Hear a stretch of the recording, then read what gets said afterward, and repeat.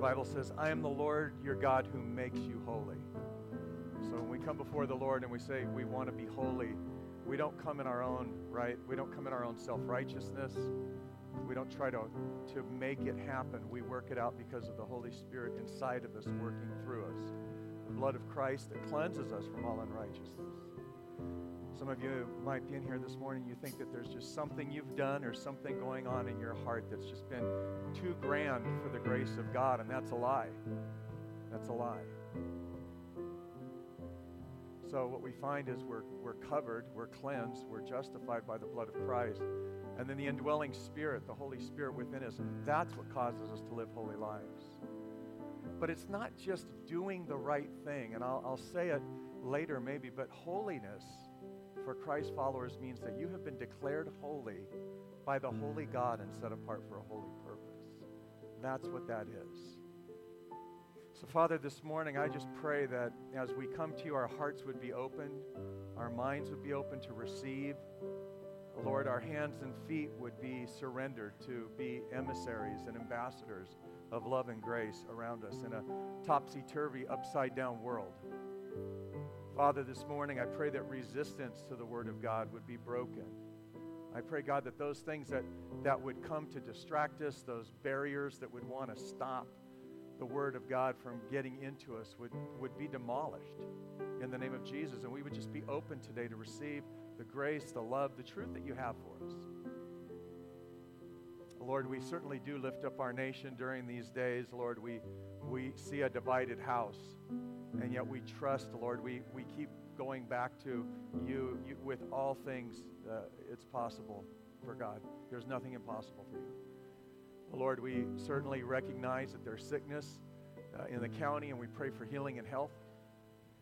We lift up those, Lord, as it was prayed earlier, who are in positions of authority, and particularly, Lord, that you would raise up godly men and women in places in the schools and in public affairs. And Lord, we just really speak blessing and protection over our first responders, the things that they're having to see and do during these days, whether they're running an ambulance or they're with law enforcement, wherever they might be, God, we pray for them this morning.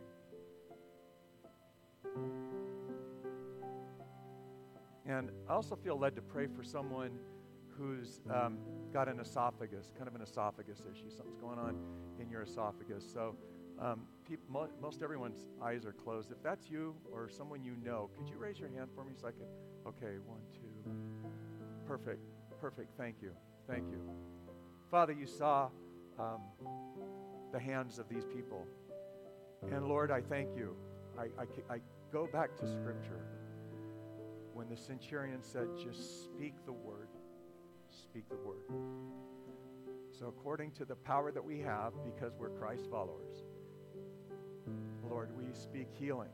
Lord, in these folks who raise their hands, we bind the sickness in the esophagus in the name of Jesus, and we loose the power, the healing power of the Holy Spirit. We say that illness has no place in their esophagus. We pray, Lord, instead healing to every part of their body. And we pray, Lord, that they would be healed in Jesus' name, and we thank you for that. Amen. Well, good morning. Thank you, worship team. You don't want me to play the whole time that you're just preaching? Let me just play. You can do whatever you want. You said we have freedom here. He's always doing this to me. Continue. Keep playing. This morning I want to continue on the theme of living for Jesus in difficult times. And particularly living victoriously for Jesus in difficult times. And I was walking the other day in the neighborhood, and I met up with somebody, and we just started talking, and they were angry. They were livid at the things that are just going on in their life, issues just that are personal issues that aren't going well, but angry with the elections, angry with COVID, angry with the economy, just really literally fit to be tied. It was like in a rage. Talked to someone else recently, and they were just felt, it was more like being despondent, just kind of a sense of despondency at what was going on, almost feeling deflated. And it's no surprise to any of us that we are living in difficult times. And during these times, we can become distracted, we can become discouraged, we can become spiritually lazy and apathetic. We can lose our hope. We can actually misplace our hope. In other words, we're putting our hope in other things and other people other than Christ. And in fact, it can be so difficult that for some people, unfortunately, too, they even leave the faith. They walk from Christ. And yet Jesus warned us. He said that we would have these times. He even described the times. And he told us to be ready. And he said you're going to have intense pressure. But he said that in him we would overcome, and he told us to take heart. He told us to look up, to lift up our heads, to be ready. He said, because when you see this stuff happening, just know that the return of Christ, your salvation, is near. Amen. There's a whole lot of, you know the old song, whole lot of shaking going on. And there are a lot of things shaking right now. I shared it last week in the book of Haggai and in the book of Hebrews. It talks about a shaking. In the book of Haggai, it talks how God is shaking the nations. And in that shaking of the nations, he is showing himself to be the Lord God Almighty, and he's actually filling his temple or his church with glory. And in the book of Hebrews, it says that God is shaking the things that are shakeable. Systems of man, habits, sins, mindset. That is, here's what you do. Intentionally think of 3 things each day that you're thankful for. And then articulate it. Now, why is that important? That's important because in Scripture it says, they who offer thank offerings honors me, being God. When we thank God, those are offerings. Sometimes it's a sacrifice to thank Him. Sometimes it's a sacrifice of praise.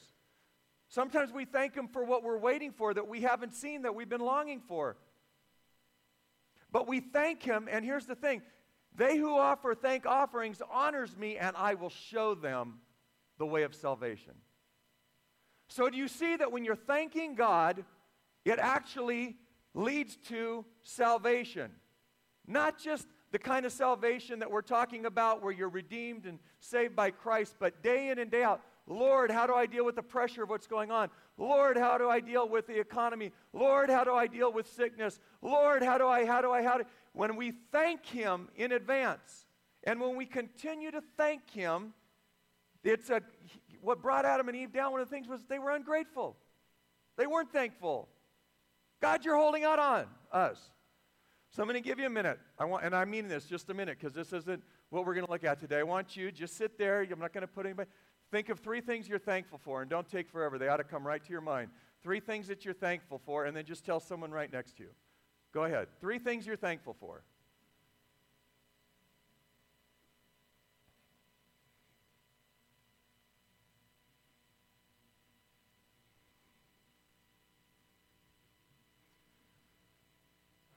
Big things, little things, things you're waiting on God.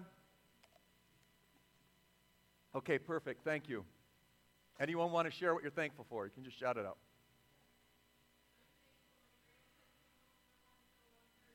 Praise God. Amen. Good deal. Good deal. We prayed for Harlow. You're thankful for your wife. Good man. Oh, come. Yes.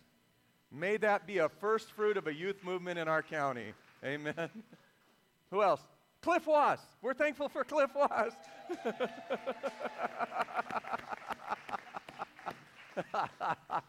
Who else? Family. Friends. Faith. Your church. Wisdom. that we live in such a beautiful place. Thank you for Addie's family.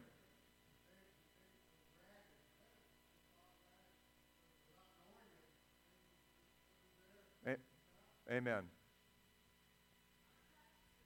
Thank you.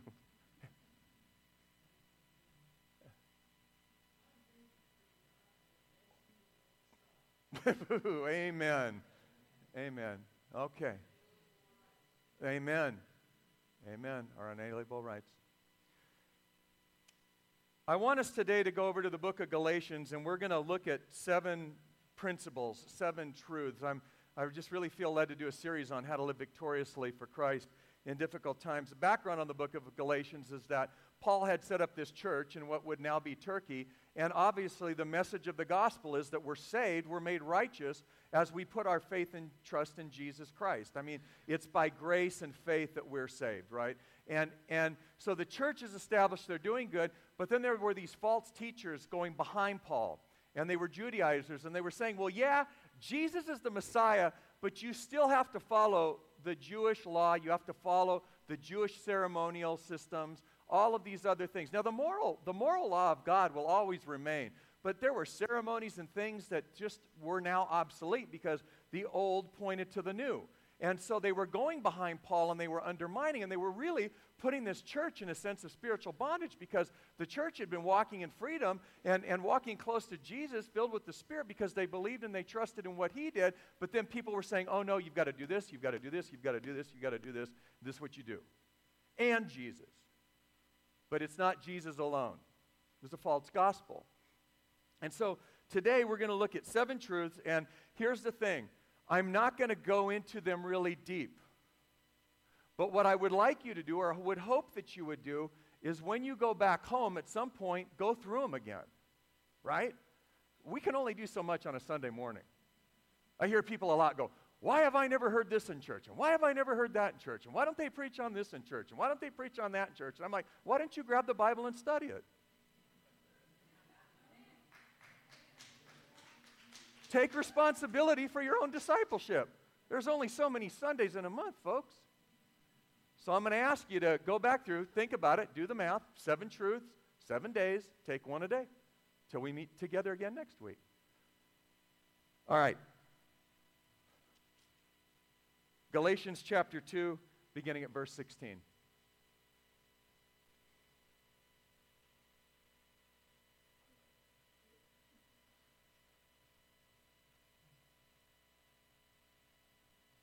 Hey. All right. Yet we know that a person is made right by faith in Jesus Christ, not by obeying the law.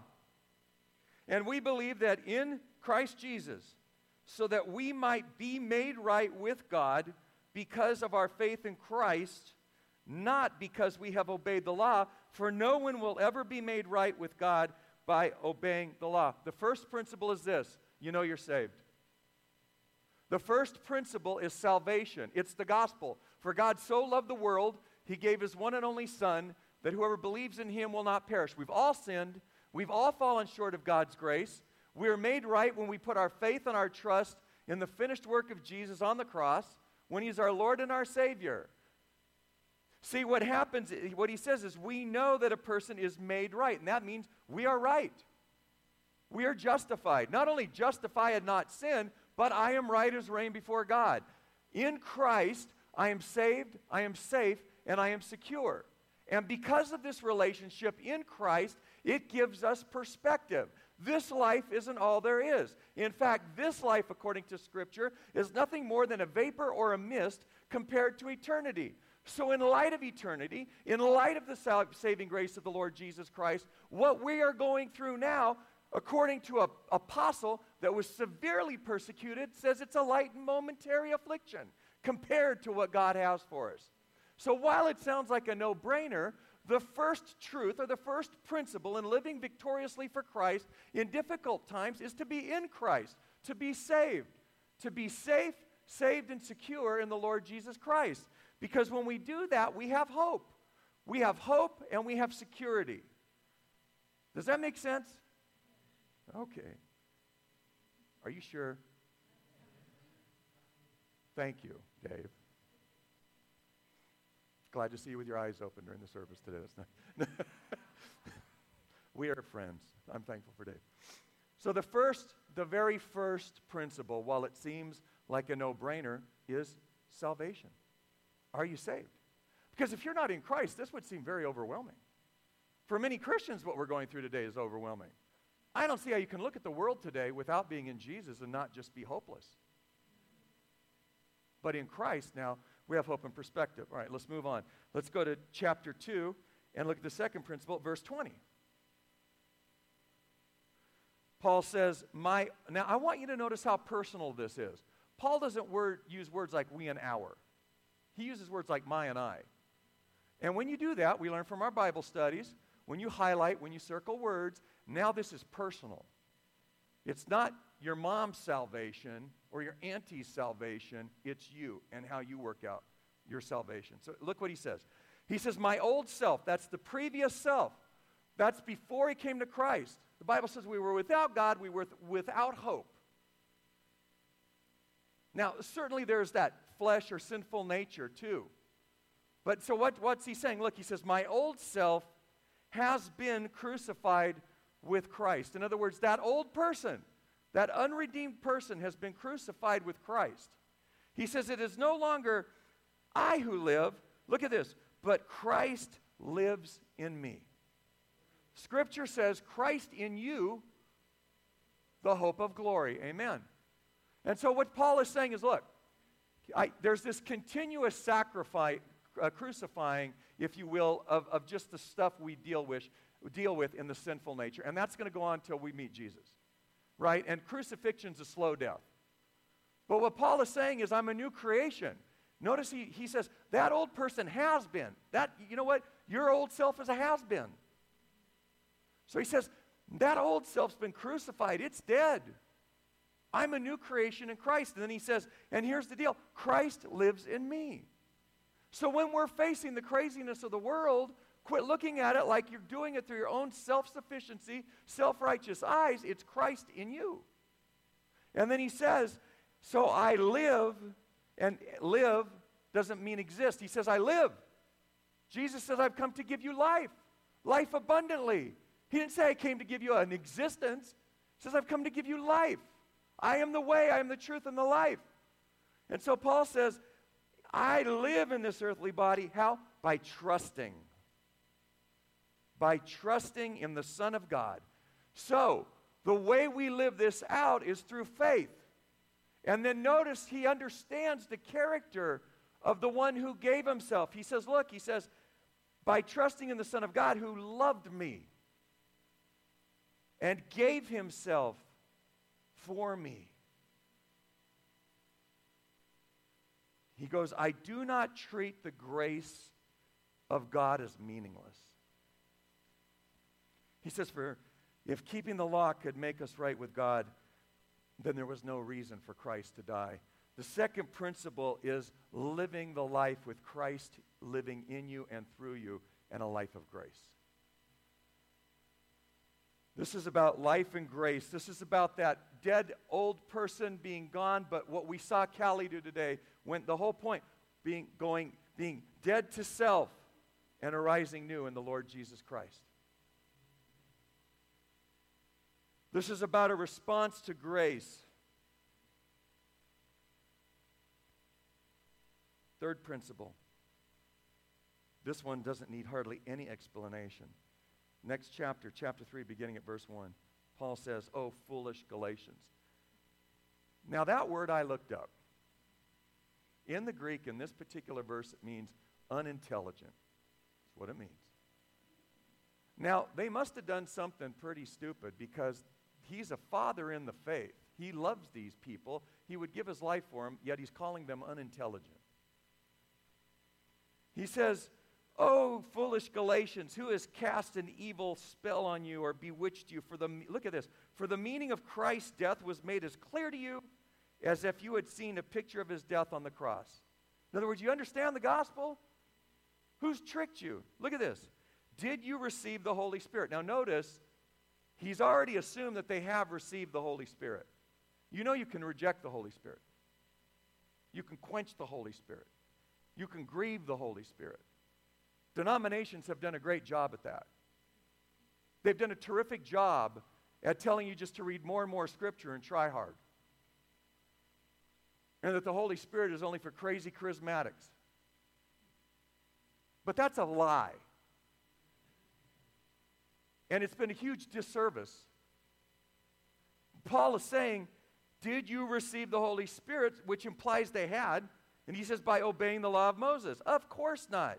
You received the Holy Spirit because you believed the message you heard about Christ. Now here it is.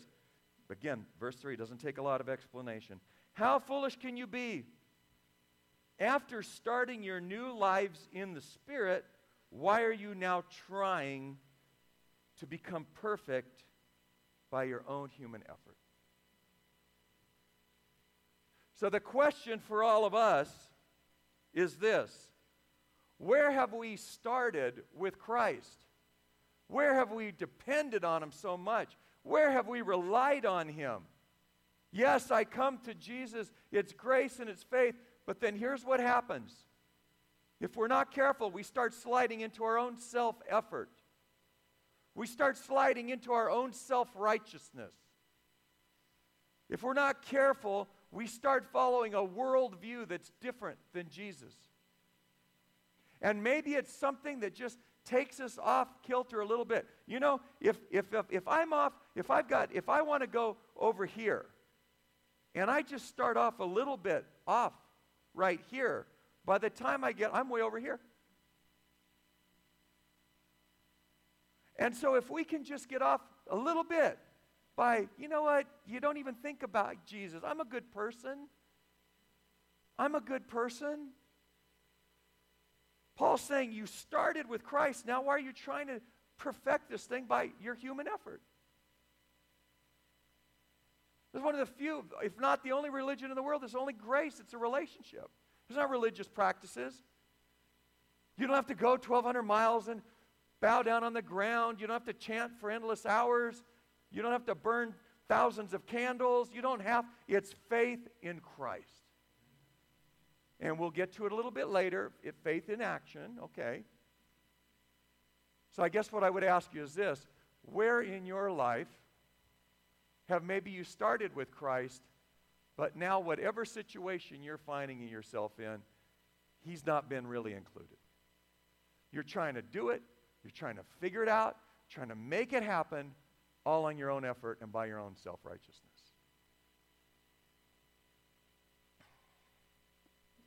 Fourth principle, chapter 3, verse 14. Through Christ Jesus, God has blessed the Gentiles with the same blessing. What word did you hear come up a couple times? So one of the things that if we understand, if we're studying, is this in part about blessing. It's about living a life in blessing. So he says, through Christ, God has blessed the Gentiles, the non-Jews, with the same blessing He promised to Abraham. What was that? Covenant relationship, everlasting life, to be their God, to be a friend. So he says, through Christ, God has blessed the Gentiles with the same blessing He promised to Abraham, so that we who are believers, now this is only for believers, this isn't for those that aren't. We who believers, might receive the promise. Say with me, the promise. The promise. The promised Holy Spirit through faith. You know, when someone promises something, it could be bad, but it's usually really good. When God promises you something, here's the thing: His promises are good. The Bible says they're yes and amen. We can depend upon the promises of God. We can use the promises of God as spiritual armor. We can value the promises of God as trustworthy. And we can receive the promises of God to live life in the blessing. And what did He promise us? He promised us His Spirit. He promised us the Holy Spirit. Covenant. He promises forgiveness. He promises His presence. And so the fourth principle is receiving and living in the blessed promise of God by living life in the Spirit.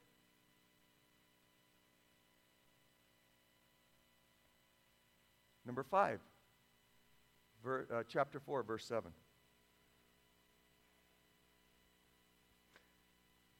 now. What does now mean? Now. Now. It's in the present tense. It means now. Now. He says, now you are no longer slaves. What is that slave to? Slave to the power of sin and death. Slaves to old habits. Slaves to old mindsets. A slave, you're in bondage. You're in bondage to the devil. You're in bondage to the flesh. Anything that's contrary to God. Anything that's not life-giving. He says, you are no longer slaves, look at this, but God's own child. This is identity, right? Look at this. And since you are his child, God has made you an heir. An heir to what? An heir to everlasting life. An heir to the kingdom. An heir to be with him throughout and for eternity. This is our position. We are children of God. No longer slaves to fear. No longer slaves to religious duties. No longer slaves to the power of sin and death. No longer, Danny Fluke told me this today. His mother passed away recently. And I said, how you doing with that? He says, I grieve, but I don't grieve like people that don't have hope. My mom was a Christ follower. We're no longer slaves to these things. Now what happens is sometimes, just like the angel got Peter out of prison, the chains come off. Sometimes we walk back into the prison and try to set the chains back on us. Oh, foolish bootjackians.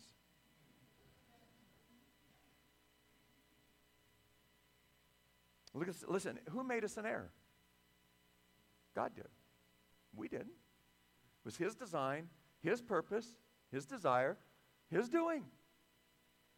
Now, for a child of God, what does that mean? What does that part of the heir mean? It means that we have the Father's blessing. What is the Father's blessing? Really glad you asked. When you go to the book of Luke, and I think it's Luke 3, you see the baptism of Jesus. Now, at the baptism of Jesus, what pertains to Jesus pertains to us. When you went in today, what I'm about to tell you is true for you, Callie. Here's the deal. Because the Bible says we are in Christ. How many times did we read in Christ already this morning? So we are in relationship with Christ. The way Christ does it, we are not only in relationship, we are in with him, right? We are in Christ. So he is the firstborn, he is the first fruit, and promises that pertain to Christ, there are some promises that pertain to us. What happened at the baptism of Jesus? Jesus is in the water. What happens? The heavens open. There was an open heaven. You have, throughout eternity now, 24/7, access to Almighty God whenever you need and whenever you want. What's the next thing that happened? The Holy Spirit came upon him like a dove and rested. God's Spirit now rests upon you and in you. What else happened? Well, the voice from heaven said, you're my son. Voice from heaven today said, you're my daughter. And then what else did it say? I love you, and with whom I'm well pleased. God not only loves you, he takes pleasure. And what's true for that young lady is true for every Christ follower in this room today. So we are no longer slaves, but we have now entered into the Father's blessing. 6, chapter 4, beginning at, is that verse 9? Is that what I gave? The next, 4:9. 4:9, 10:4, okay. So now that you know God, or should I say that now God knows you, look at this. Why do you want to go back again and become a slave once more to the weak and useless spiritual principles of this world? Now, in this context, they were trying to follow the law of Moses instead of trying to follow Jesus. The law of Moses was great, but it pointed us to the old covenant, pointed us to the new covenant. So in this context, he's saying, why are you trying to go back to weak and useless spiritual principles? But for you and me today, I think there's a really good question we have to ask ourselves. Since you know God, or should I say that God knows you, why do you want to go back and become a slave to the weak and useless principles of this world? What are the things we keep going back to? What are the weak and useless things of this world that we keep relying on? What is our backup plan to the Lord? Where are we looking more to the things of this world and the systems that this world has to offer? Are you just betting on your political party? Are you just betting on a vaccine? Are you just betting on your savings and your wealth and your guns and your bunkers and your cars and your mules and your boats and your this and your that and your yeah? What are the weak things you go back to? And listen, what are the weak things we go back to, right? Like I've always said, I get challenged in this, so you get to jump in on the joy with me.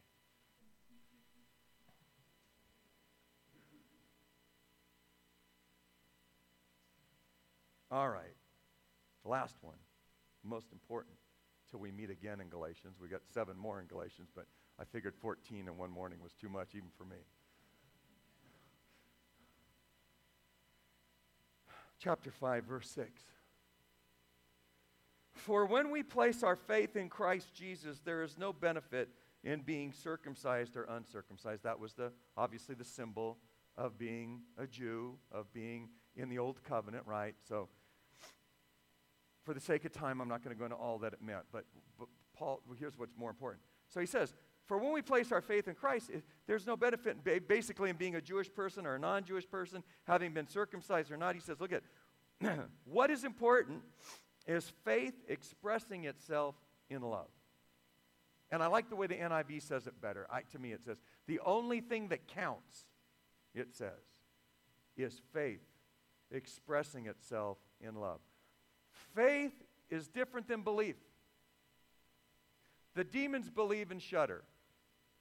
The demons believe, they don't do anything about it.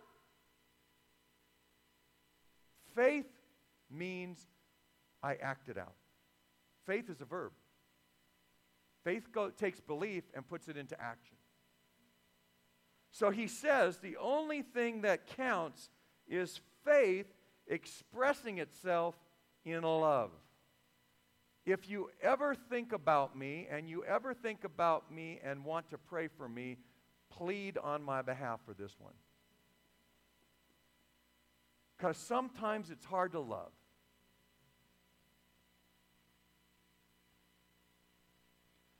And yet, the Bible says the only thing that counts is faith expressing, doing, right, itself in love. In fact, Paul says, I can be burned at the stake, I can speak with the tongue of angels, I can give all my money to the poor, I can preach the gospel, but if I have not love, I have nothing. I have gained nothing. It doesn't say the only thing that counts is faith expressing itself in duty, in ritual, in obligation. It's faith expressing itself in love. Now go down to verse 13, because it's all part of that same deal. For you have been called to live in freedom. Freedom from what? Well, freedom from condemnation. Freedom from religion. Freedom from sin. Freedom from death. Freedom from the effects of things that you've gone through. You've been called to live in freedom, my brothers and sisters, but don't use your freedom to satisfy your sinful nature. Instead, use your freedom, what? To serve one another in love. We live in a me-first world. We live in a look-out for number one first world. We live in a whiff-em world. What's in it for me? We live in a selfie world. Look at me. Look at me. Look what I ate. Look where I went. Look at me. Look at me. Look at me. Look at me. Look at me. Makes me want to gag. We are the most selfish people. And yet we're called to serve one another in love. Now look, here it is. For the whole law can be summed up in this one command. Now there were chapters in the first part of this book devoted to the law. What to do, what not to do, how to live, how not to live. Now all of a sudden, in like a sentence, he says, for the whole law can be summed up in one command. Love your neighbor as yourself.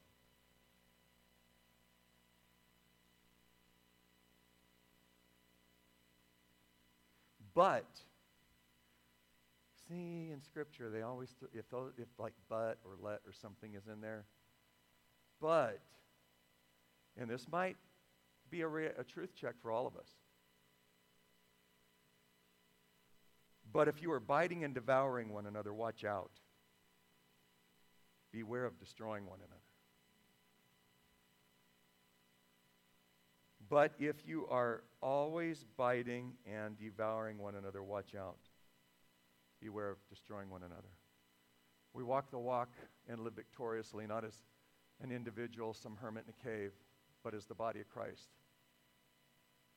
These days, it's real tempting to bite and devour people that don't think like us, don't believe like us.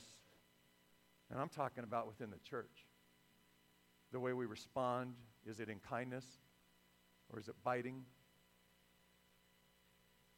Is it sarcastic? Is it critical?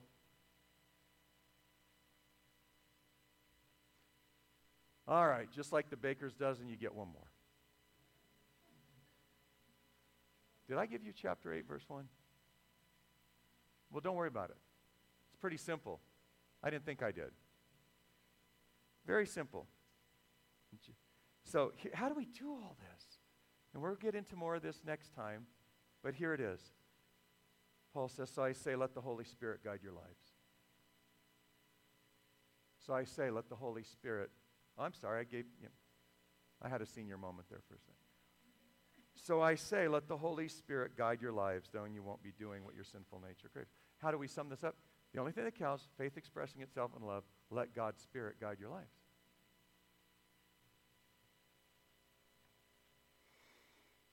Now you can get up and play something behind me if you want. No, if you don't mind.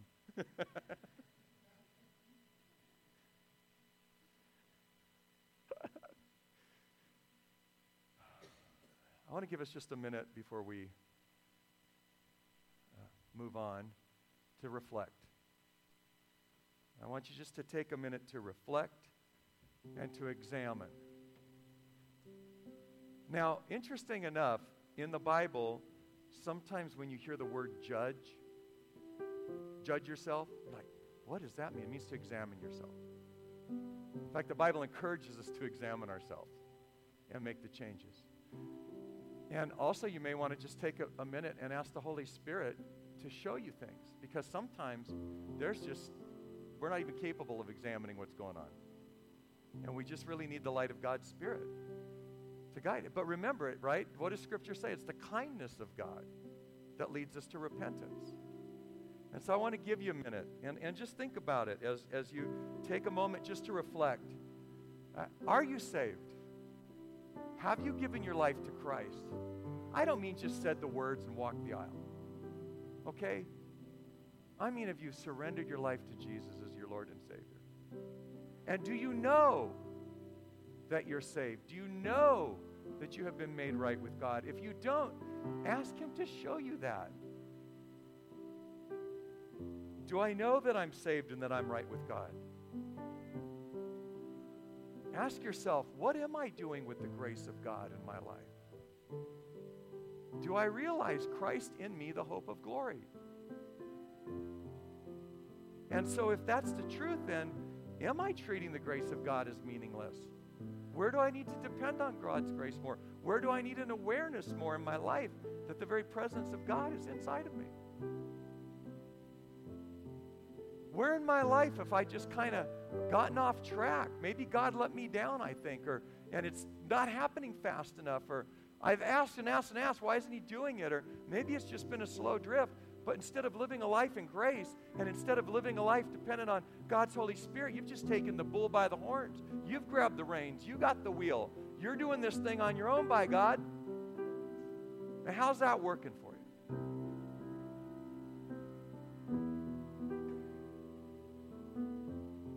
Do I understand God's promises are true?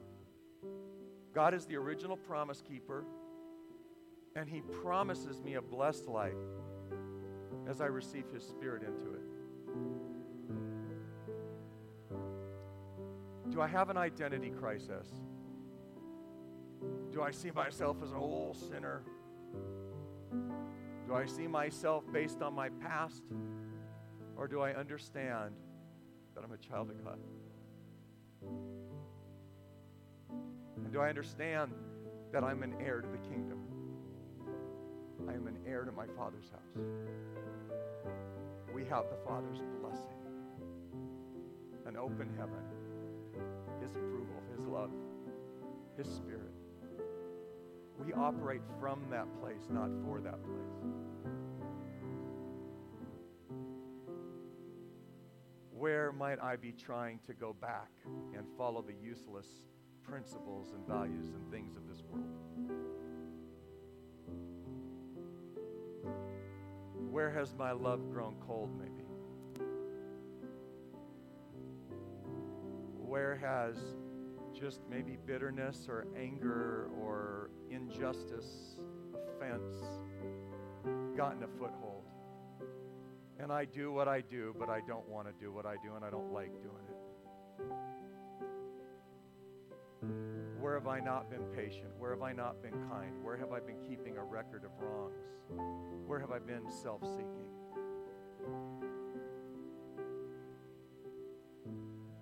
And as the Holy Spirit shows you these things, and as you confess them, well, that means I agree with you, God. Confession means I agree.